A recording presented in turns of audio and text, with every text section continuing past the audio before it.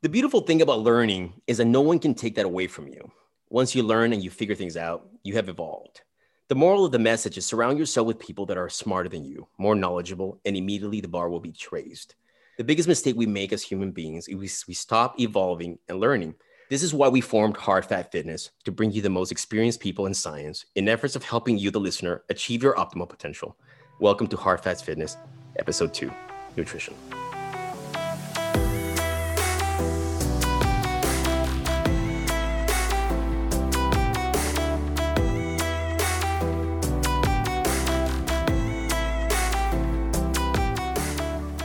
Hi guys, welcome to Hard Fat Fitness, Episode 2, Nutrition.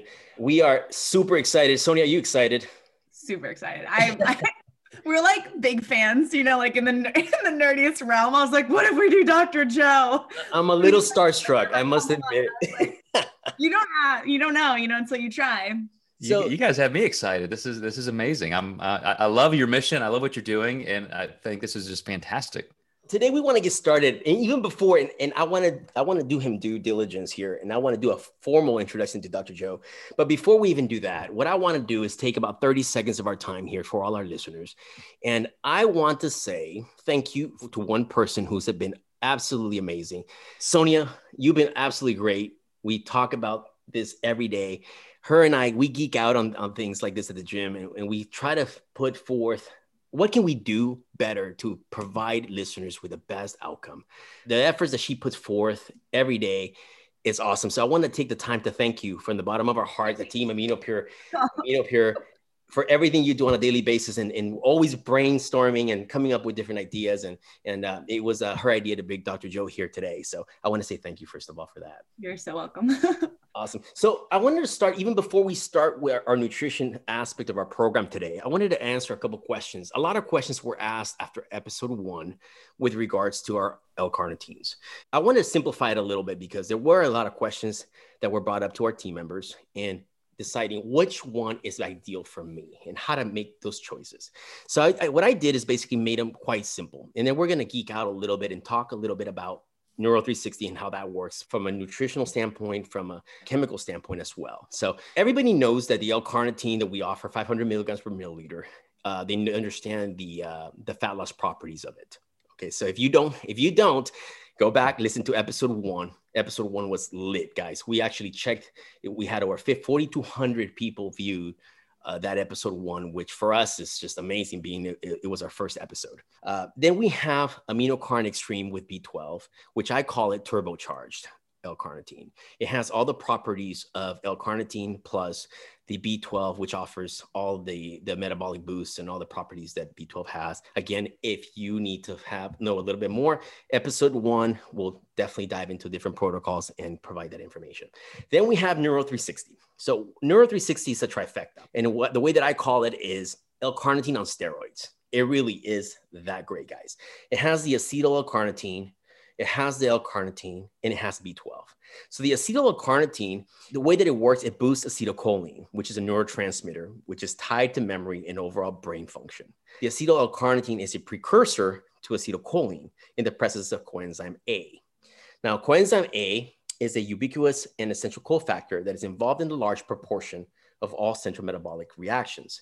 You find coenzyme A in meat, eggs, chicken, vegetables. Anything that has B vitamin 5 is going to have coenzyme A. And the way that this happens is in the presence of coenzyme A, acetyl L-carnitine goes through a process called acetyl transferase, which converts it into acetylcholine, which provides all the cognitive benefits of acetyl L-carnitine. So once there's a conversion into acetylcholine, what you're getting is brain food. I mean, you can literally tell. I know I've been on it for about a month and a half.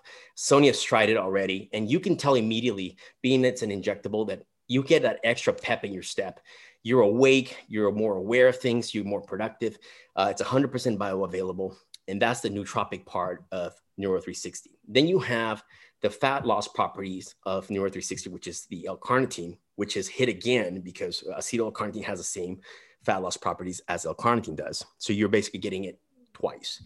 Then you have all the benefits of B12, which is an antioxidant, metabolic boost, et cetera, et cetera.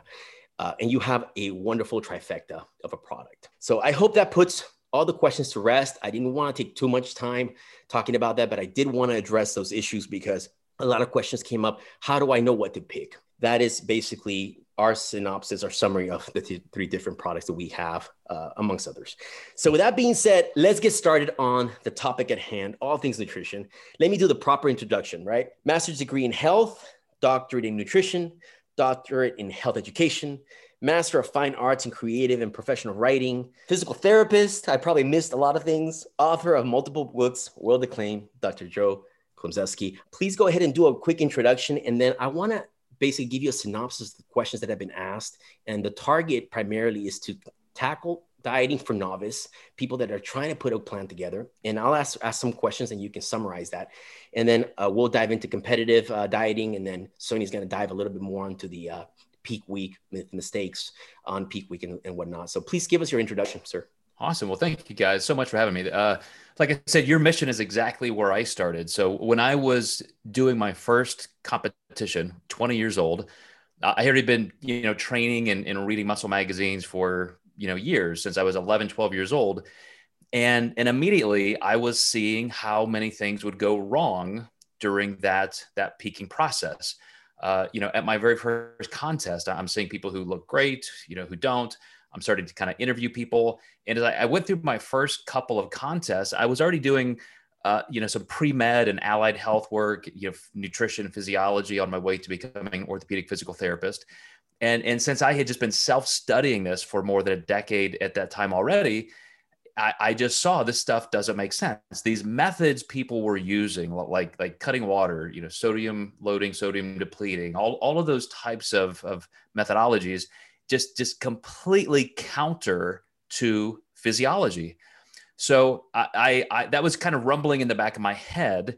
And then in my own experience, I saw that come out on contest days. I would do everything right, quote unquote, by the experts. And yet I would always look my worst on that day. And I started talking to other people. And of course, that's the same experience. That's just competition life. Like, why would you settle for that? Why would being your worst on contest day be the norm? So I started just kind of reverse engineering these things. I started keeping water in. I started doing things like increasing sodium instead of decreasing, making sure you had the right levels of sodium, potassium, and other minerals. And that really got me started down this trek of at least investigating it. And so I just stayed on my own personal journey all the way up to becoming a drug-free pro bodybuilder. Stayed so intrigued that I ended up doing my first doctorate in nutrition. And that was all just for fun. I mean, just literally to learn this stuff myself. And then once I had that level of education, plus I was a pro, I started getting picked up by a lot of the popular, training and fitness and muscle magazines, bodybuilding magazines, writing articles. So I started writing about these things, and they were obviously of interest to a lot of people. And so one thing led to another. I offered to help a really top pro, compete for a competition, and he won. And he thought that was great. And so he wanted to hire me again. And I thought, wait a second, this thing may work. Like, this could be a business. And so just because I was helping people and I was so enthralled with the science, that's where the entire coaching industry started, more than 20 years ago. And now there are people like you out there saying, man, this is the way to go. We got to know what we don't know. We've got to figure it out. We've got to learn the science behind it and make sure we're doing it not only so it's the healthiest and safest, but health and safety aren't antithetical to performance. They actually make performance better. So I know that's what you're all about. So I'm just thrilled to be here, and hopefully we can get some good information out. Wonderful. Great intro. So these are the topics. I mean, we did a lot of advertising for your presence here at our podcast, and a lot of the people I saw chiming in. So a lot of the questions that were asked is, can you please inform us a little bit more for the novice lifestyle eating person, right? Metabolic adaptation. What does that mean? Learning what's right for your body. How should a novice set their diets for success without rebound? How do you address genetic differences in soma types when building a program? How can a person create a successful and sustainable diet for lifestyle? We've heard a lot of times, and it makes me cringe when I hear people say, I'm on a diet, so I'm going to go eat salad and fruit for the next 3 weeks, and I'm going to lose 25 pounds. right? And that is setting yourself up for a big rebound or some failure of that sort. So if you can address some of those things, how to create a successful, sustainable diet plan for a lifestyle, how do you find the sweet spot to not slow down your metabolic rate, but keep it in good range, not to gain fat or lose muscle? What do you see as practical versus not practical dieting? Again, how to prevent rebounds. And the most famous one that was added at the end was, how do you handle cheat meals so that they don't become binges? You can start with that. I know I threw a lot of things at you, but I know you're the master of this stuff. So I'm sure that you have an answer for all of you. Well, there's an amazing amount of related nature to everything that you just asked. And it's all related back to just where should I start? What is a good diet plan so that I don't start with metabolic adaptation? So I'm not necessarily going into massive levels of suppression. And just that phrase alone, to start there, first we have to accept that metabolic adaptation is a normal part of physiology. Like, that's just going to happen. If I weighed 50 pounds more, then my metabolism is going to be higher, because that amount of extra stress for my heart, my lungs, my muscular system is going to make me burn more calories. When I'm lighter and leaner, my body's more efficient, so I don't have to work as hard. It's like resting heart rate. Right now, I go into the doctor for a physical. My resting heart rate is in the 40s. Well, why is it in the 40s? Because I'm fairly lean, healthy, do cardio, train, have done that for decades. So that means my body is so efficient, it's not overworking, all the time. So it's a little bit antithetical to what people want, but I'll explain the benefits of that. Now imagine if I was 100 pounds overweight and I just would start breathing hard and sweating walking across the room. Well, now I'm burning more calories. And so my metabolism is actually higher, but I'm not healthy by any stretch. So it's not necessarily what you want is to have a super fast metabolism. You want it to be healthy and sustainable at the body comp you're at. And so, metabolic adaptation is the normal way to think about this and frame it.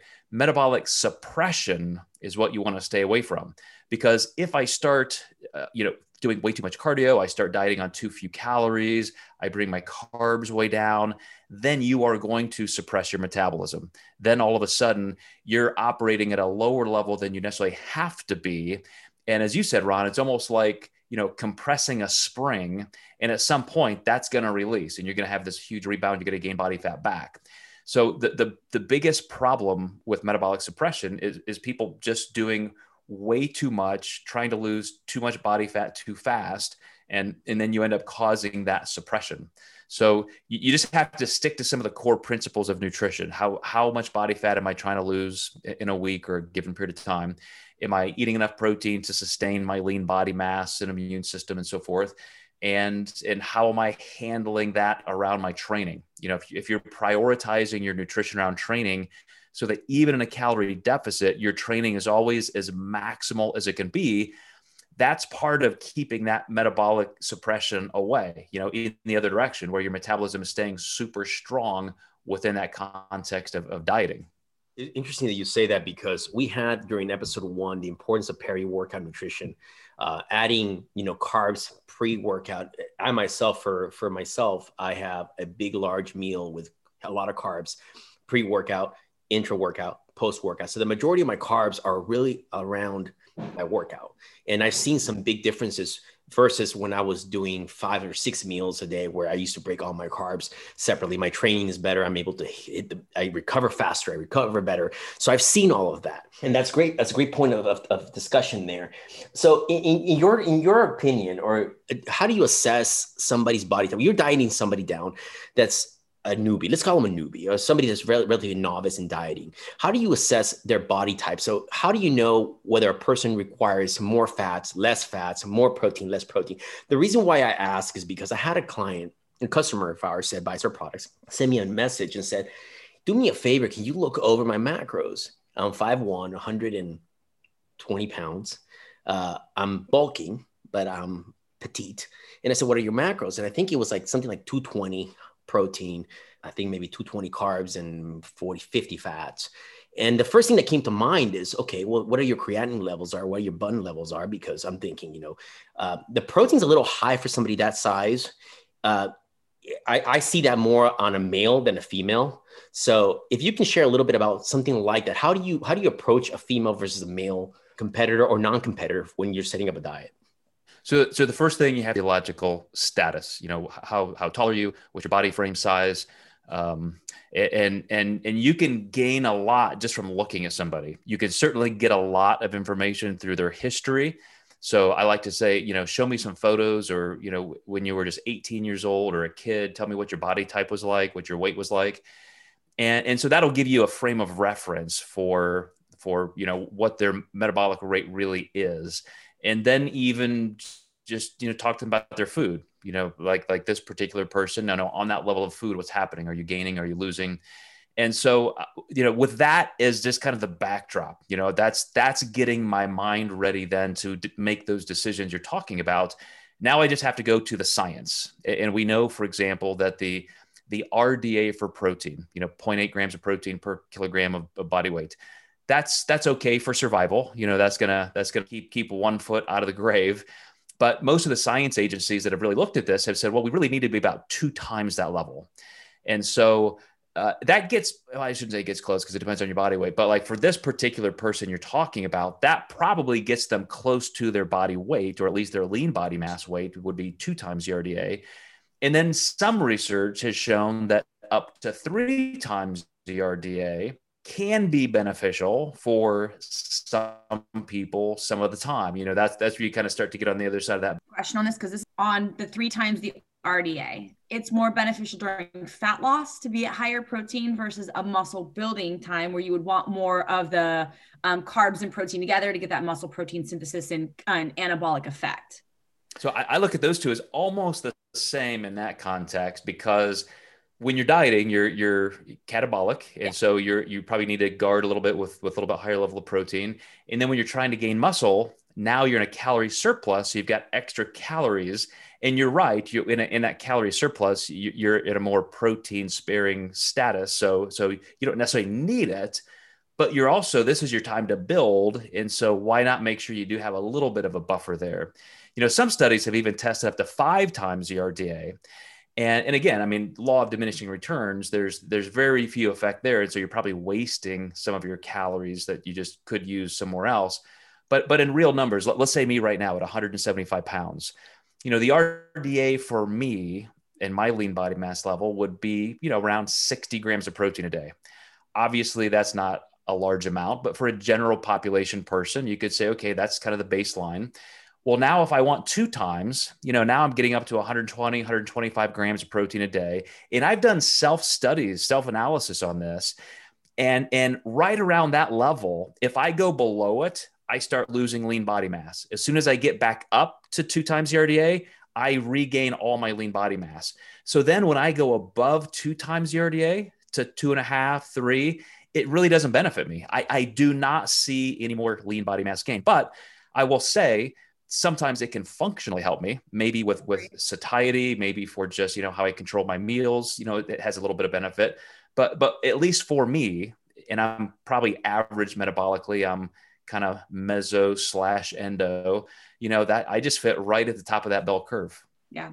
Because I know that a lot of, and to remember too, and Ron and Joe, correct me if I'm wrong, because I feel like I'm sitting at the table of like I've done your courses and trained with you and stuff like that. So with excess protein, a lot of times if our body's not using it, it's just having to break it down into glycogen anyway. It's like the process of, is it glyconeogenesis? Correct.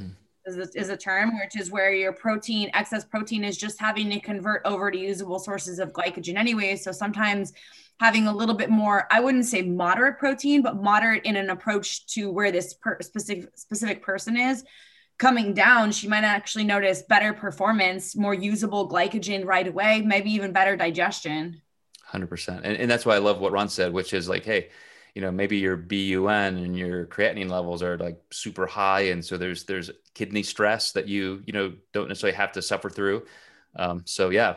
And that's where, that's kind of my starting point. So, Ron, I look at their all, physiology, body type, et cetera, as I can interpret it through their food intake and their body structure.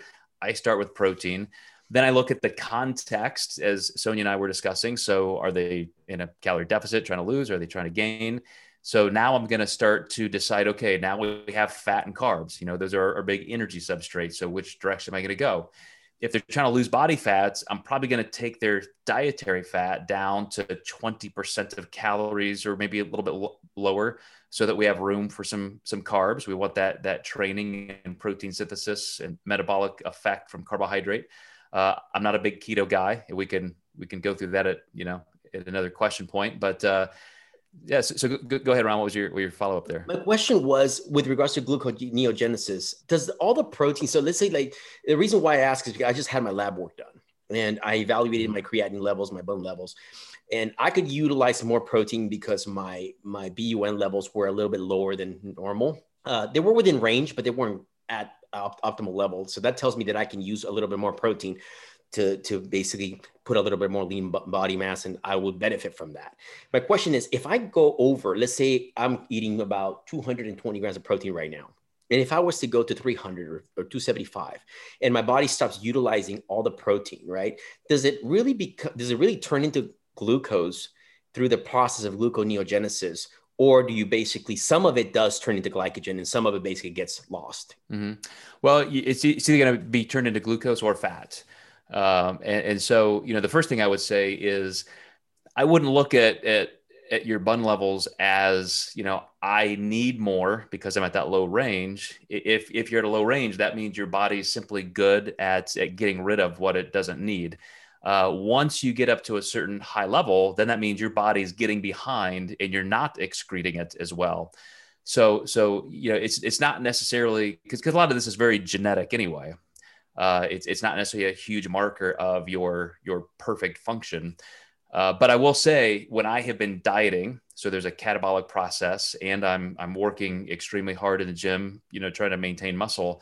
That's when my liver enzymes go up a little bit more. That's when my BUN levels go up a little bit more. As soon as I'm eating for maintenance, then it all kind of settles back into that mid range. And I've had that. It's interesting that you say that, because I've actually went through that phase where we were pushing a lot of calories trying to get bigger. And what I noticed is the stress that I was putting on my body, my gut really took a hit. And I've discussed this with Sonia before. The correlation between your hormones and your gut is just, it's a topic of, it's another episode on its own, right? But the stress, the level of stress that I was putting on my body was really, I was pushing 500 carbs, I was 540 carbs, I was pushing 300 protein, I was pushing a lot of, about 55 grams of fat. And it really stressed me to the level that my cortisol levels were spiked. My liver enzymes were spiked. I mean, there was a lot of different things. The second that we lowered carbs, we lowered protein, everything came back to normal. Understanding your body, and I think a lot of it has to do with genetics.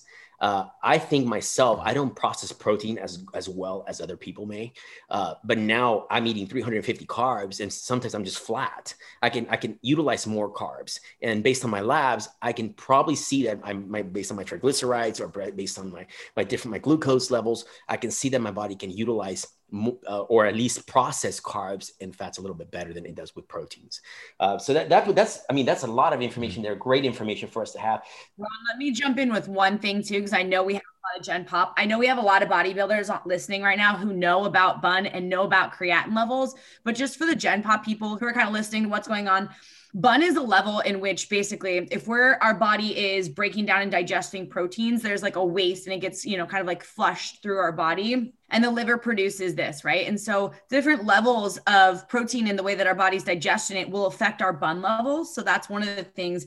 And creatine is when muscles are being metabolized, that's what's passing through through the kidneys. So when that's high, it's showing that the kidneys are under stress from too much protein. So just kind of to reference back, like, if you don't know like where we were going when talking about that, it's basically, the sum of it is the body on labs will show you how you're utilizing protein. But I think the biggest thing that Joe's saying is you kind of got to look at your genetics and biofeedback too. There's a range, and it's not like, let's just say your range is 100 to 150, maybe somewhere in between 120 safe. And if you're feeling good there, great. If your recovery's there, great. Maybe 130, but play around with how you're feeling. I think there's not necessarily one way to do it. I think it's, if you're not looking at labs, listening to biofeedback and kind of going for the center mark in the long game versus pushing your maximum potential every time, especially for a lot of our Gen Pop clients who are just lifting, 4 or 5 days a week and, looking for fat loss.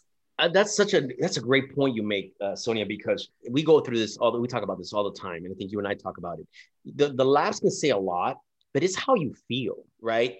We talk about testosterone levels on labs, and some people are like at 300 and feel okay. Other people are at 700 and feel like shit. So a number that's within range will tell you where you're at, but how do you feel at that? I was feeling like shit, eating 550 carbs, 300 protein and 50 fats. I was bloated. My skin was bad. I was a mess and I wasn't feeling right. So I knew that something was wrong. I had to go back and track what was going on. And we looked at labs, and my labs were all over the place. They were just not good. So for the Gen Pop, as Sonia was saying, analyze how you feel. Don't just base it on just labs, because genetically, for example, myself, I run high cortisol all the time. Number one, I'm hyper as can be. I'm all over the place, but that's just who I am. But genetically, I've always had high cortisol levels. So I struggle a lot with keeping my cortisol under control. Genetically, I don't think I've ever read anything lower than 19 on my cortisol level in my labs. So I take Cordy's, I take different supplements to keep a little bit of control of my cortisol. But all the information that Sonia has brought up and Dr. Joe has brought up is just awesome. So let me ask you a question, Joe. What do you see in the Gen Pop when you're looking at establishing a diet plan? What's practical and what's not practical? What we see a lot and what I've heard a lot is people that go overboard when they're starting a diet plan, right? They may be a little bit overweight. And I'm starting my diet on Monday and I'm going on salads. And that, to me, that's not sustainable, right? So what have you seen, and how can you share a little bit of your knowledge so that Gen Pop can make sustainable diet plans or nutrition plans, let's call it a diet, a lifestyle plan, so that they can sustain their long-term weight loss? Yeah. So this gets right back to the entire origin of my career, which was, creating the foundation of flexible dieting. And as I was doing that and explaining to people, look, you don't have to follow a rigid meal plan. You don't have to eat the same meals every day, just broccoli and chicken or tilapia and, rice. Like, you literally can just do the math and stick to your health values, the food principles that you want. But you've got a lot of margin to play with here to eat the foods you like and how you like. And so that whole philosophy got twisted to the point where people were now just eating a bunch of crap. And I remember one guy writing how he ate nothing but pizza and donuts for a whole contest prep and got lean and just wanted to show people that, hey, it's all about just the calories, food quality doesn't matter. I'm like, well, yeah, but how awful of a message is that? So who gets into a sport like this and wants to be unhealthy? And also for the general population lifestyle community, we do need, as you said, Ron, something that is sustainable. And so, I have gone all the way back almost 180 to helping people understand, okay, you still have to have structure. You still need a certain meal timing and meal cycle, plan in your day that works for you physiologically. What's going to be the best thing to utilize the protein in your diet for amino acids and recovery? What's going to keep you in that metabolic position where you're losing more body fat as energy? Because on the same amount of calories every day, you can have a wide variance of how much body fat you actually use, just because of that metabolic switch in what position you're in between using glucose as energy between meals, and glycogen or fatty acids. And so, there's a way to utilize structure that's just right. And I love that both of you have talked about what's right for you. Let's figure out with your occupation, your schedule, how you feel, your training schedule, your sleep cycles, what feels best, what gives you the best results. And now once you have that structure established, now we can decide where to employ some flexibility. And here's a really simple example of that. I have not competed in years. I'm retired. Don't ever plan on competing again. But obviously, I'm training just as hard as ever. I still love the sport and the health and the aesthetic and the functionality of it. So, what does my day look like as an applied health scientist, pro bodybuilder, coach? How would I eat? Well, I eat the same foods almost every day. And then when I get to dinner, it's like, okay, now it kind of depends on what my wife's structure of my day, the foods I eat are simple enough. They're the ones I like, or I would change them. And I do from time to time, but I don't wake up every day and just sit in the kitchen and try and decide what I'm going to eat. I'm eating the same foods I like, and I know they work for me. I know the physiology of it. I know the result. Obviously, I can see it in the mirror. I can step on the scale and see it. So, I think for sustainability, it's all about going through that process where you have to learn the language of nutrition. That's the structure. Then you can play it how you want. Think of, I have a guitar sitting right next to me here. When I started to learn how to play guitar, I had to have lessons. I had to learn chords and I had to learn strumming patterns. This is structure. Once I learn that instrument, now I can freestyle. Now I can create what I want. I've got all the flexibility in the world, but I had to learn that structure first. I think that brings it to a really good point. I know with a lot of my clients, a lot of times the question is, do I have to do this for the rest of my life? And the answer is absolutely not. I would be a crap coach if you literally had to be face down in an app your entire life. But it's really important that you start to learn the foundations of food and the fundamentals of like what's inside some of these foods, because we may think it's one thing and it's another thinking, or like an avocado in general. It's not just fat. It's not just carbs. It's like a blend, so really starting to learn the foundations of food and the fundamentals is huge. And then, like you said, once you do that, I'll have clients that, now we start doing, untracked meals, like 2 or 3 nights a week, where same thing. And it tends to be with dinner where they can be with their families. And for these lifestyle clients, we haven't had real changes in, some weeks are a little bit more than others, but for the most part, sometimes those untracked meals end up being less calories than if they would have tracked, but they're kind of listening to their body. Or maybe it's a little bit more here, a little bit less there, but they have now this cognitive ability to say, all right, I'm going to find like some veggies and some carbs, some proteins and some fat. And they can kind of do a little macro math in their head, like when I do when I go out, but it doesn't have to be all or nothing relying on an app. But because we built that foundation, now they have it. They've learned macronutrients. They've learned about their micronutrients. They've learned about their meal timing and protein spacing, and they know how to make those adjustments when they need as well. So again, they're not stuck to a specific program or an app. I think the basis of what Dr. Joe and Sonia are saying is for Gen Pop is learn to structure, because I'm the same way. I get up at 5:30 in the morning almost every day. And the first thing I do is I go and get my vitamins and my probiotics and I drink the water. The first thing I do is that.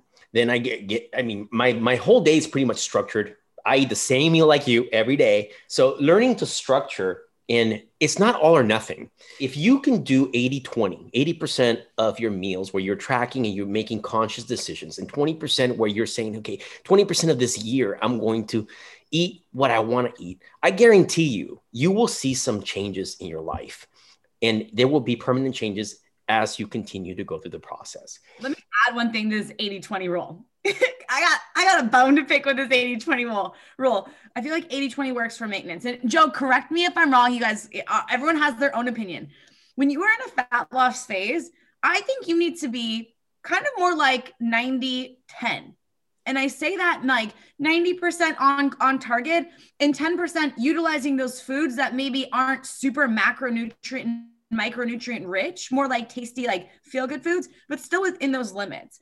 I think that people tend to take this 80-20 as Monday through Friday, Saturday through Sunday, and their 20 is so high that it doesn't balance out, And I think that food quality in a fat loss phase matters 100% of the time, because your one day of eating bad, if it overshoots your averages for the other week, it's a numbers game, and it will make a difference. It's not like if it's all in one day, or I've seen these coaches where they go, you've got 24 hours to eat whatever you want. Or I have a friend and her coach gives her 6 hours to eat whatever she wants once a week. Wow. And I'm like, first of all, that's encouraging binge eating behavior. Like that just is. Second of all, like the science behind that, there's none. And those things do store in your body. So you might actually feel better if it's instead of, binge eating, 1 or 2 days a week, of just bringing your calories higher and then finding that sustainability. Maybe you're just losing, 0.7 to 1% of your body weight a week, but that's sustainability, especially in a natural athlete.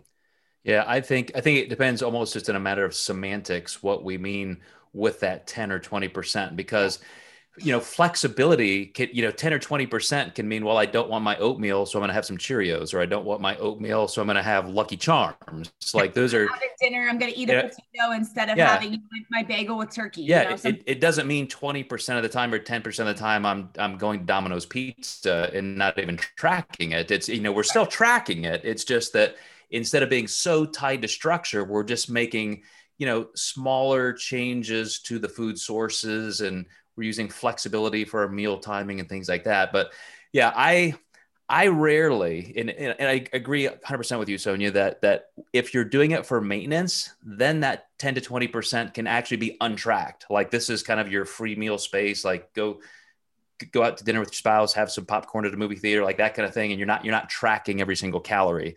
But absolutely, when you've got a goal, you are on the job to be losing body fat, that level of flexibility should still fit your goals.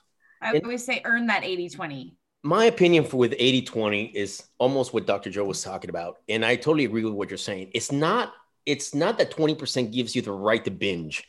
That's not what I'm talking about. What I'm talking about is flexibility. Even when you're making some really smart decisions and you're going out and you want to have ice cream with your kids. Okay, well, let them have ice cream. I'll have froyo because it's a little bit better for me. So I have some flexibility where I'm going to have other foods that are outside of my oatmeal and blueberries every morning, because maybe my kids want to go out to breakfast and I want to go to breakfast with them. And I'm going to have maybe an omelet. Maybe I'll substitute eggs and oatmeal for my blueberries every morning. So having a little bit of flexibility is great. That's what I think the 80-20 stands for. Which leads me to talk about binge eating, because a lot of times people do think, and I agree with what Sonia's saying. Some people think that, okay, 80-20 or 90-10, 10%, I'm going to the buffet and eat 5,000 calories because I got that 10% leeway that I want to work on. Well, you just ruined your entire week in one day or maybe one sitting. And that's very feasible. And I've seen it because I've gone through it where I've been dieting super hard and I decide to go to a buffet, which big mistake when you're trying to get to a goal, right? It's very difficult to stop because your body is so hungry all the time. So we've all been there. And I think that for Gen Pop, make smart decisions in that 20%, 10%, whatever that percentage of that you decide you want to be flexible. You still want to maybe not track, but make smart decisions. I want to dive now into a little bit more, maybe dieting for competitive bodybuilding and things that you see, Dr. Joe, from a competitive standpoint. We talked a little bit about the novice. We talked about Gen Pop. Let's get into the science of things, of how you go about dieting a figure competitor, a bodybuilder, and what principles do you tackle? How do you structure something for somebody that's actually looking to compete? So the first thing I do is look and kind of run the scenarios mathematically again, which is, how much time do we have? How much body fat do we have to lose? And you have to make decisions on therefore, is this feasible? Is this going to work really well? Are we going to be able to spare lean body mass, or do we just need to alter the schedule? Maybe that contest state's really not the right one. So I've got to start with what we can do with reality. And then my second concept is going to be, how do I now fill that time with these phases? And I used to make the mistake of thinking, okay, let's kind of, stick our toe in the water. Let's start dieting a little bit. You're on a pretty nice inflated metabolic rise here, a wave, because you've been in the off season, your food intake is higher, you've been in maintenance. And, so we'll kind of go through this little transition. But a lot of times you can lose some valuable time there, because the difference between the amount of food it takes to sustain you in maintenance to actually create that calorie deficit, that's not necessarily linear math. Everybody likes to use the formula. Well, a pound a week of body fat is 500 calories a day, and so we'll just make that calculation. But very quickly, speaking of metabolic adaptation, without that influx of food that it takes to support maintenance, your metabolism does settle down a pretty solid notch. So I have a competitor actually who lives up, close to you guys, phenomenal national level, searching for her pro card competitor. And this year I said, we are really going to get after this. Here's your maintenance levels off season of food. We're going right in strong into this wave. And then we can use smaller diet breaks. We can use higher calorie modulations. I like to use, either kind of a 5 or 2 day split. So here's your 5 days baseline. Then on the weekends, we're going to bring up calories, maybe 15 or 20%. Or if their body type is a little bit more mesomorphic, we may just need 1. Or somebody may do better with 2 kind of midweek and weekend instead of 2 back to back. Some people I will even use, still kind of a free meal, going back to our semantical difference of that flexibility. At the very beginning, if somebody only has a few pounds to lose, we got a lot of time. I'll say, hey, for the first couple months, let's just, here's our baseline, then use a little bit of a free meal. And even that, to Ron's point, to me has some discretion. So it's like, we're going to have this free meal, but let's make sure it's no higher than 150, grams of carbs and maybe an extra 25 grams of fat. So here's the budget. You can have freedom and flexibility within that budget. So I'm looking for a really strong start, and we're going to be able to sustain that with those kind of modulations. And then I always want to be ready early, not just because sometimes we don't know how that person's body is going to react, and they may slow. If you have the ability to be as lean as possible and then start building your food intake back up to the show, this whole concept, everybody knows the phrase reverse dieting. When I started that 15 to 20 years ago, it wasn't about how to come out of a show, like reverse out of the show. It was how to build your metabolism into the show. And so let's say somebody gets their body composition, they've been dieting and they're all the way down to kind of where they need to be. If you can start increasing their food and yet they're still in a calorie deficit, that you may slow down that weight loss pace, but then that extra food starts churning the metabolism a little bit more. So then you give them more food and they keep getting leaner. You give them more food, they keep getting leaner. Pretty soon you're at almost off-season levels of food. They've gotten even leaner, but now their workouts are more productive in the gym. They're less sensitive to insulin and carbohydrates, so they're not going to have the potential to spill over, meal to meal on contest day. So many good things happen because you've just created that upward metabolic spiral. So when I'm looking at that whole pre-contest as a unit, Ron, I'm looking at those kind of things as an entire arc. Do we have the time? How are we going to, as I said, I'm looking at the math of the protein intake, the fat intake. How are we going to manage carbs between the baseline days and the higher days? How much cardio are we going to do and what type? So a lot of planning goes into this. And you've got this in your mind as a coach, you give it to the client, but now it still comes down to just consistent monitoring and assessment and making those adjustments, keeping an eye on the trajectory all the way through. That's where real coaching comes in. A lot of people think it's just having the magic formula, like here's the best plan ever. It's like, that's a starting point, but now you have to manage that process all the way through. That's the most critical element. Absolutely. I think that's what a lot of people, they really want, like, oh, just tell me, what is it? Like, we get DMs all the time. It's like, what should my macros be? And it's like, well, first of all, that's a lengthy conversation. And second of all, it may change weekly, and where we start you may be different. And one of the biggest things I changed as a coach in the last, year and a half, especially with competitors, is going a little bit harder in the beginning when they have it to give. And then it kind of gives you more in the end to diet break, reverse up, have more time into the show and kind of see how the body's going to go in. And I don't mean like we're cutting 1,200 calories. I just mean we're going a little bit more aggressive. Fats are at 20, not 30. We just we're playing around with different stuff to see, where it is for their body at that time. And I feel like it's given me better results going a little bit harder in the beginning in a sense, and then utilizing the tools in the toolbox down the line, then those slow measures where maybe the first 4 or 5 weeks, you're not really dropping, even though food has come down. Because what I've found with clients, Gen Pop and competitors, is on a reverse diet, we may get their calories up to 2,400, but they're not going to diet on 2000. The science might say that, but they're not really losing until we hit that like 16, 17, maybe even 1500 calorie mark, just depending on how big they are. Some of these people are like 115 pounds. So it really just depends. I find a lot of times that people can maintain on a lot higher, and you have to come down to their genetic fat loss position. And that may or may not change after numerous reverse diets.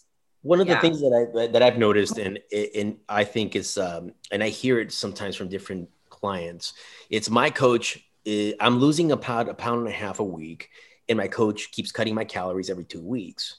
And I think that it has a lot to do with who you have as a coach, because if you're losing on a certain amount of calories, why in the world are you dropping more calories? Why not just ride that roller coaster? That leads me to my next question for you, Joe. Science shows that some coaches apply it, some don't. Some clients are skeptical of this. What is your take on back-to-back refeeds? Some coaches say that they see some major benefits by taking a client to baseline back-to-back days. What is your take on that? Yeah. So I was speaking with Eric Helms in Australia a couple of years ago, and he had just started kind of looking at this and doing some of the research. And I think at that time they had done maybe just one study. And he said, here's what it looks like, how this is going to play out. And it's such normal homeostatic physiology, which is that you could say in the course of 6 months, let's look, how we measure macros and calories per day. Well, let's look at how many calories we're going to consume in 6 months, how many hundreds of thousands of calories and grams of carbs and so forth. And say, okay, if we diet at a certain level here, and then we give them, back-to-back days on the weekends, as I described as one method, or we give them an entire 2-week diet break every 3 months, or however you do that, at the end of that period of time, just like total work in a week is what determines more of your physiological muscle, lean body mass, and strength gains. It's the total calories in that time. So you can divide them up a lot of different ways, and you're going to get to that same result. But again, it still comes down to the functionality of how that person feels. Maybe it helps them to be more cognizant of their diet when you give them a 2-day refeed system, so that it's just different from their normal work week, so it just fits better for them. It's easier for them to track and make those meal adjustments. Maybe they eat one fewer meals over the weekend per day. I just don't think there is a lot of science to say that this works better. I think it's just how it makes that client's week go in terms of how they can adhere to it. But I will say some of the differences. So let's kind of play this out in real life. Let's say you give somebody a 2-day refeed. So, maybe they get an extra 100 grams of carbs each day. Okay. Maybe I feel just a little bit better. Maybe that doesn't even put a dent in it. But what if I gave them 200 grams of carbs in one meal? And I said, man, now you get to go out, have that gigantic baked potato, a dinner roll or two, really fill up. You're going to have a monster workout the next morning. You're going to, your serotonin levels go up. You're going to have a better night's sleep. Like maybe that works better for somebody. So I don't think it really, is something to say this is the law. This is better than, the alternative. I think it's something, as Sonia said, you kind of test it. You let your clients experiment a little bit and you just see. As a coach too, it's kind of asking for that biofeedback in pictures, especially as you get closer to stage. Having those pictures, after the day after your refeed and then the day after that can be really beneficial both to you and your coach, is like what your peak week might look like, how your body is utilizing those carbohydrates. Those all make a huge difference as well. There's a physiological difference. So if I'm titrating in, an increased amount of calories over 2 days, yeah, I'm getting those extra calories, but I'm really not filling up liver glycogen very much, certainly not much, muscle glycogen. Whereas if I do it in one entire bolus, then all of a sudden I get that mechanism of, leptin changes and so forth. And so, different pros and cons, it's definitely different physiological impact. But again, I'm not saying that every single person is going to respond the same way. Yeah. What's happened to me is when I've actually gone up to baseline, I've had a refeed and I actually dropped 2 pounds. And a coach of mine said, let's give you a back-to-back refeed to see how your body reacts. What is your take on that? Well, I think there can be some value depending on how your body is responding. So, the first thing you have to do is remember that golden rule of science, which is correlation doesn't equal causation. So you have this big higher calorie meal or day and you lose 2 pounds. It certainly wasn't body fat. And even if you say, well, maybe I used extra glycogen.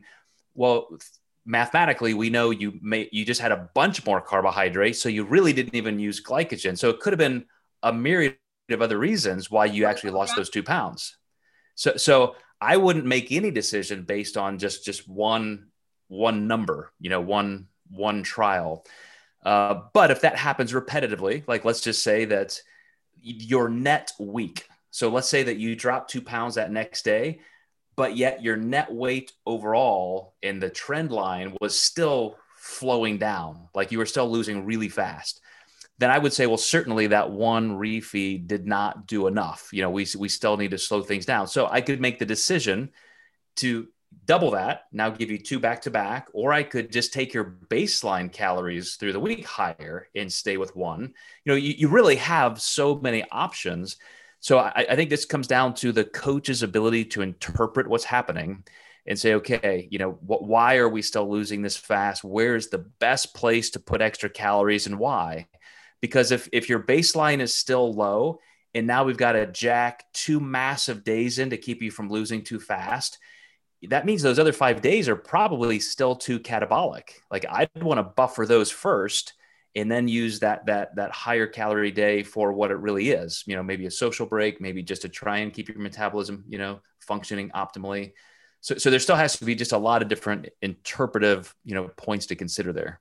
Great source of information there, because I noticed that sometimes coaches are very mechanical in terms of, hey, this is what I'm going to do, regardless of how you're getting that biofeedback from your client.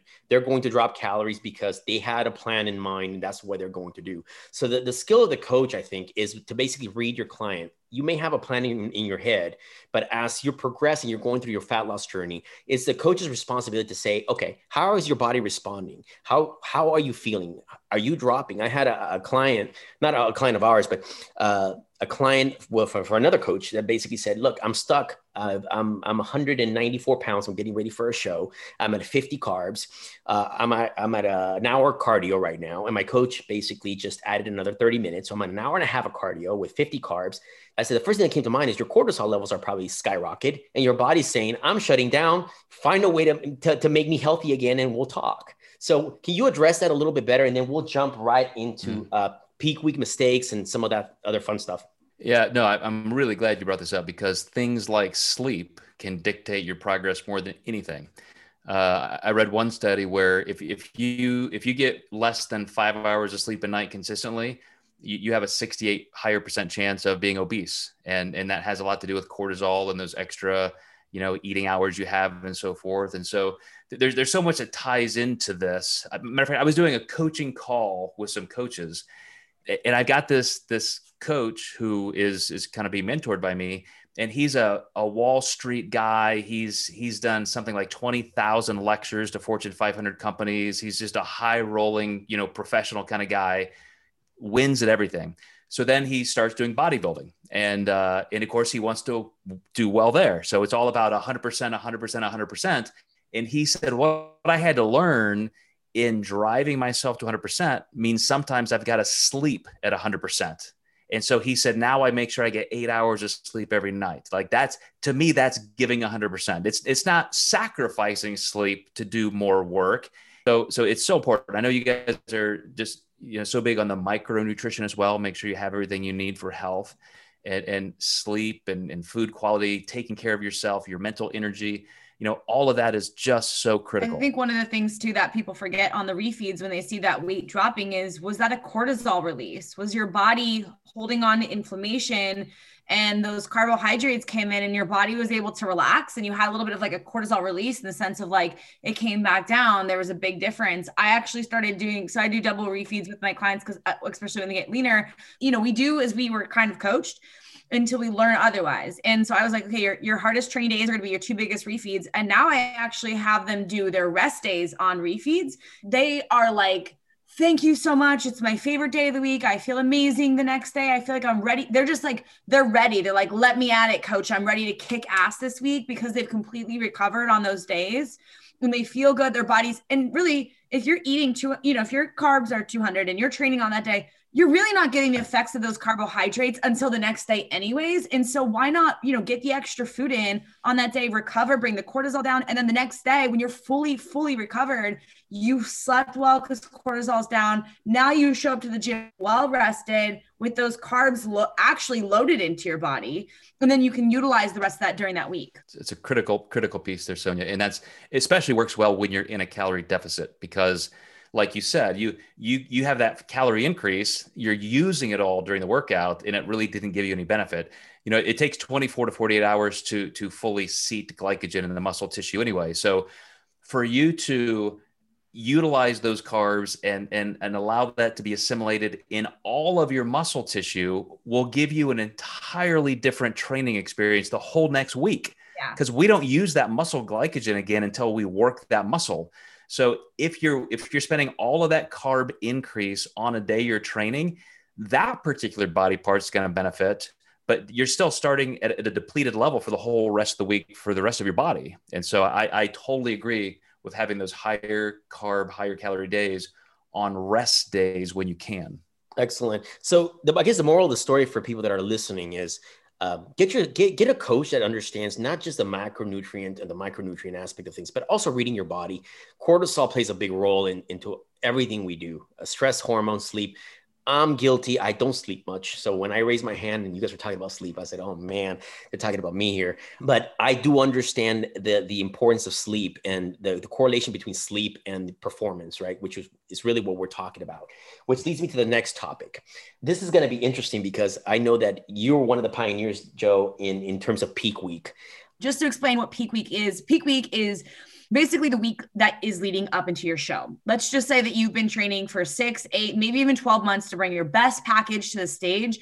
What your coach does between, the weeks prior and the actual time that you step on stage is vital into how you bring your absolute best package. One of the biggest mistakes coaches make is they leave their clients in a position where they look better the next day or the day after that. And Joe made it an art himself to make sure that coaches were able to bring the best packages to their clients during the actual show by taking all the information and data that we found in science and bringing that into bodybuilding. So Joe, will you go ahead and just kind of break down what that looks like? I know it's not one size fits all, but I just kind of break down how sodium, water, and carbs are absolutely vital to peaking. Absolutely. So again, this is one of those career defining moments for me in my 20s when I started looking at this and trying to figure this out.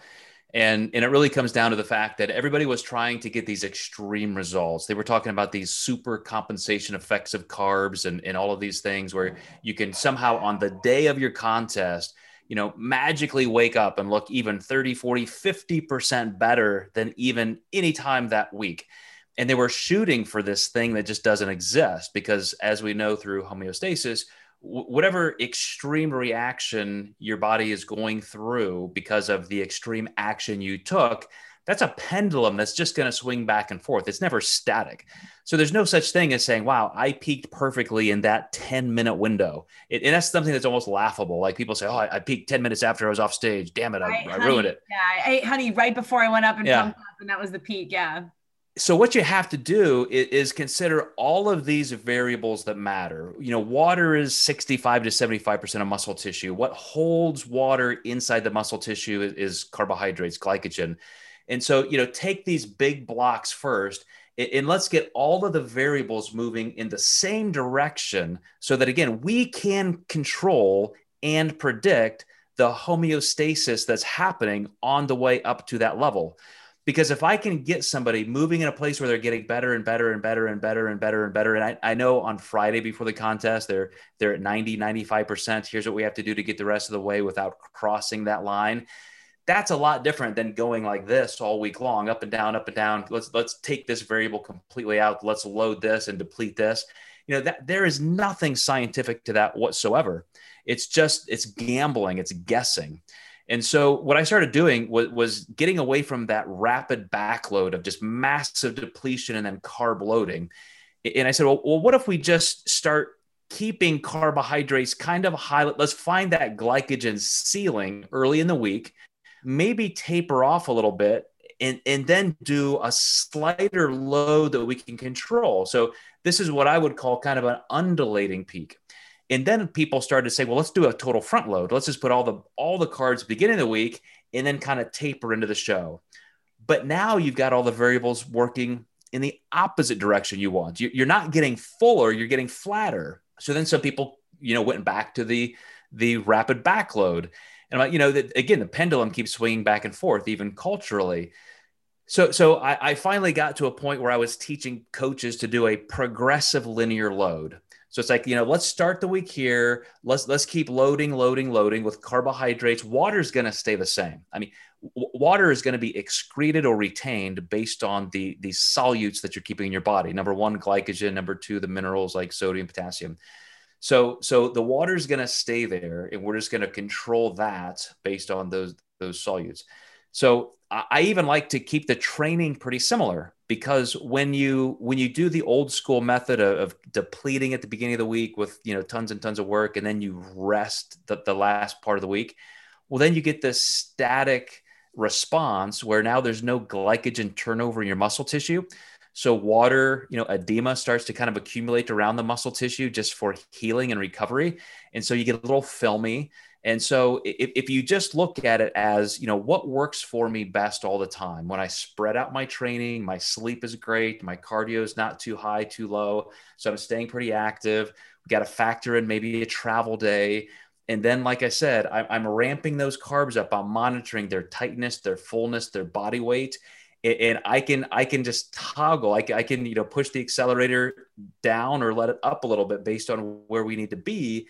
But I'm looking for this place where I can do one final thing or two the night before the show, the morning of the show, to continue that upward process.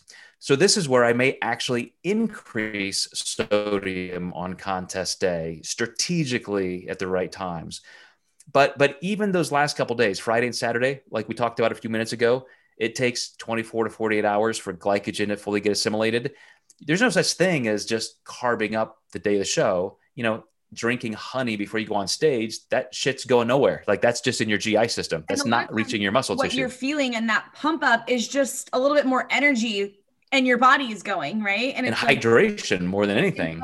Yes. And I think one of the biggest things that people leave out, and that you mentioned, is like sodium is really a huge part of the peak. And a lot of times we can even keep carbohydrates in that really good threshold and then utilize sodium for more or less. Because if you think about a muscle as like a planet, right? And we want that planet to be nice and full. We need to drive a spaceship with carbohydrates and water. We need to also have salt to get everything going into the muscle, because one without the other in that equation will leave you with that filminess, which is why sometimes, you have coaches who pull sodium, then all of a sudden they push carbs, and you just look either super flat or you look filled over and soft. You get some salt and some water when you go out to your tight and taut. It's because we've now pulled that water from intercellular or from extracellular, so in between this tissue, to intracellular in the muscle, and now we have an expanded, tight, toned body. It's beautiful. And the way you just described that, think of it in terms of priorities. So water is huge. If I'm feeling flat backstage, if I can't get a pump, if I don't see any vascularity, you don't have enough water. If you can feel that, but then again, you're just not tight, like it's just not where it needs to be, then, you may need a little extra sodium. So I'm getting people, because of that progressive linear load, to the place where carbs, macros, all of that stuff is set. You don't have to worry about that. That's not part of manipulating anything at the end. It's now just water, sodium, sometimes a little bit of sugar or even alcohol. I've had clients do well with, doing a shot or two of whiskey backstage or some wine, more so because of the low glycemic load of the carbs. The alcohol doesn't have time to dry you out, as people would say, quote unquote. But, there's just even just decreasing cortisol, helping them relax on stage.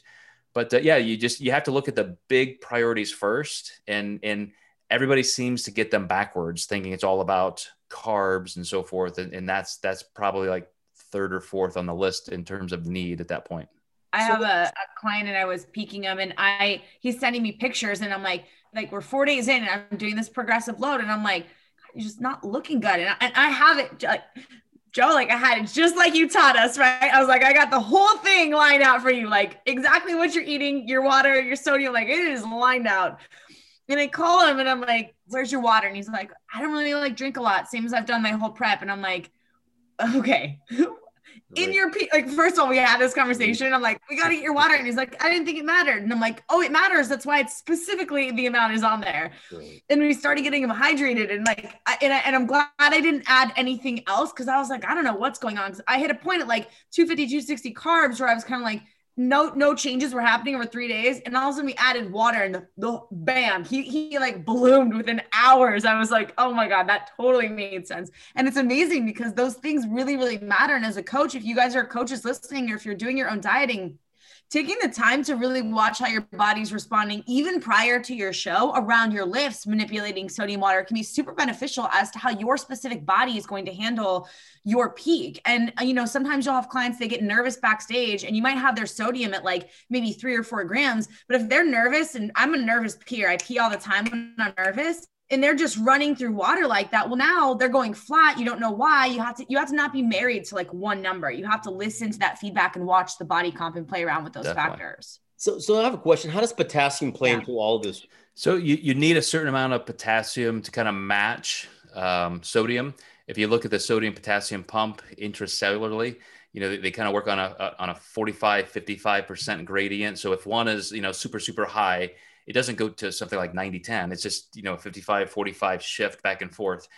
And the thing is, most of us, through the foods we eat, we get enough potassium. I don't mind somebody kind of scheduling that out. If you're going to look at every single food that you consume and look at the milligrams of potassium, and I think I've seen a couple coaches do this. You know, they'll say have this much sodium per day, have this much potassium. But then you're getting into all of those variables of, you know, your exercise, depletion, how much are you using? So I simply like to make sure that they're still getting enough green vegetables, you know, just kind of consistently across the board. If they consume any fruit or anything like that, we're going to keep that kind of consistent.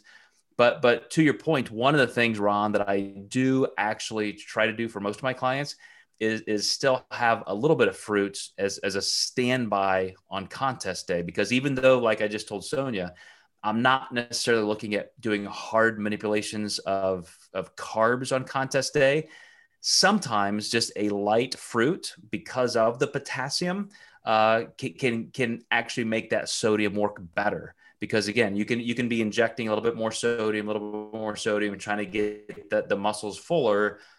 But if you don't have enough potassium, then aldosterone is just going to create the environment that your body's just not going to utilize the sodium. So you have to have kind of both in tandem. But to go even one step further, there are other minerals in that dynamic. You know, if somebody's, you know, low on calcium, magnesium, things like that can be a factor. So I hope most people are sophisticated enough to at least have a multivitamin and mineral, you know, kind of a regimen that they're doing. And that's pretty much going to keep those very, very stable, you know, through every day. So then I can use sodium as really the rudder, you know, to get us through that process. So one of the questions that I have is, other than sodium and potassium, what other peak mistakes have you seen throughout your career? What are the biggest mistakes that you've seen that athletes can actually intake and say, okay, I've been doing it this way, now I know it's wrong, why don't we try this approach? You know, I mentioned it, but I think it bears repeating in a bigger sense in that training. You can overtrain or undertrain, and you know, a lot of people are traveling to cities to compete where they may, you know, want to do a little sightseeing. And so it's like, you're competing in Vegas, you're competing in New York City. And so the day before the show, the night before the show, you're out, you don't even realize you've walked 5 miles or something. And that can really be depleting and fatiguing. And, you know, you can get that edematous response in your legs. So that's a factor. You know, kind of the opposite are not doing anything, as I mentioned, where all of a sudden you've done no activity. So I like to have some clients do activity even the morning of the show, if it's possible, because you know how you get your body temperature up, you're sweating, so your subcutaneous, you know, pores, sweat glands are depleting. You start metabolizing food a little bit more, so you decrease your risk of spillover. So I've had some incredibly good results by people waking up on contest day, doing a pretty good little cardio, maybe even a workout, and then they eat their breakfast or first meal, and that just pulls the glycogen in more, keeps that glycogen turnover and body temperature up. So that's one thing, is just making sure that you're really controlling training as a variable. The other, I would have to say, kind of comes back to what you guys were talking about earlier, which is cortisol. This is almost a sport psychology thing, but I've seen people who have everything physiologically nailed. They get to the venue and you can just see them start freaking out, like the adrenaline, the cortisol, it's anxiety. Maybe it's just, their competitive nature. And you can see somebody flatten out in a heartbeat. You mentioned, Sonia, being a nervous peer. That's because cortisol instantly makes you start releasing glucose and lipids in your bloodstream for fight or flight, for energy. So what happens when as a result, you're liberating those solutes, the glycogen, out of your muscle tissue in your liver. So now water has nowhere to go. So number one symptom is you're urinating more. So that's going to make you flatter. And now you're also spilling over. So without any food intake or change, you can induce a massive spillover and flattening effect just because you're so, hyper anxious and nervous or excited. So I think you have to go through almost kind of a sport psychology training in terms of visualization. Like, when I get to the contest, this is what I'm going to do. I'm going to spend some time laying down. I'm going to spend some time walking around. I'm going to get away from the crowd. I'm going to have my headphones in. You've got to have a process mentally that keeps you in that game where you're in a relaxed but competitive state.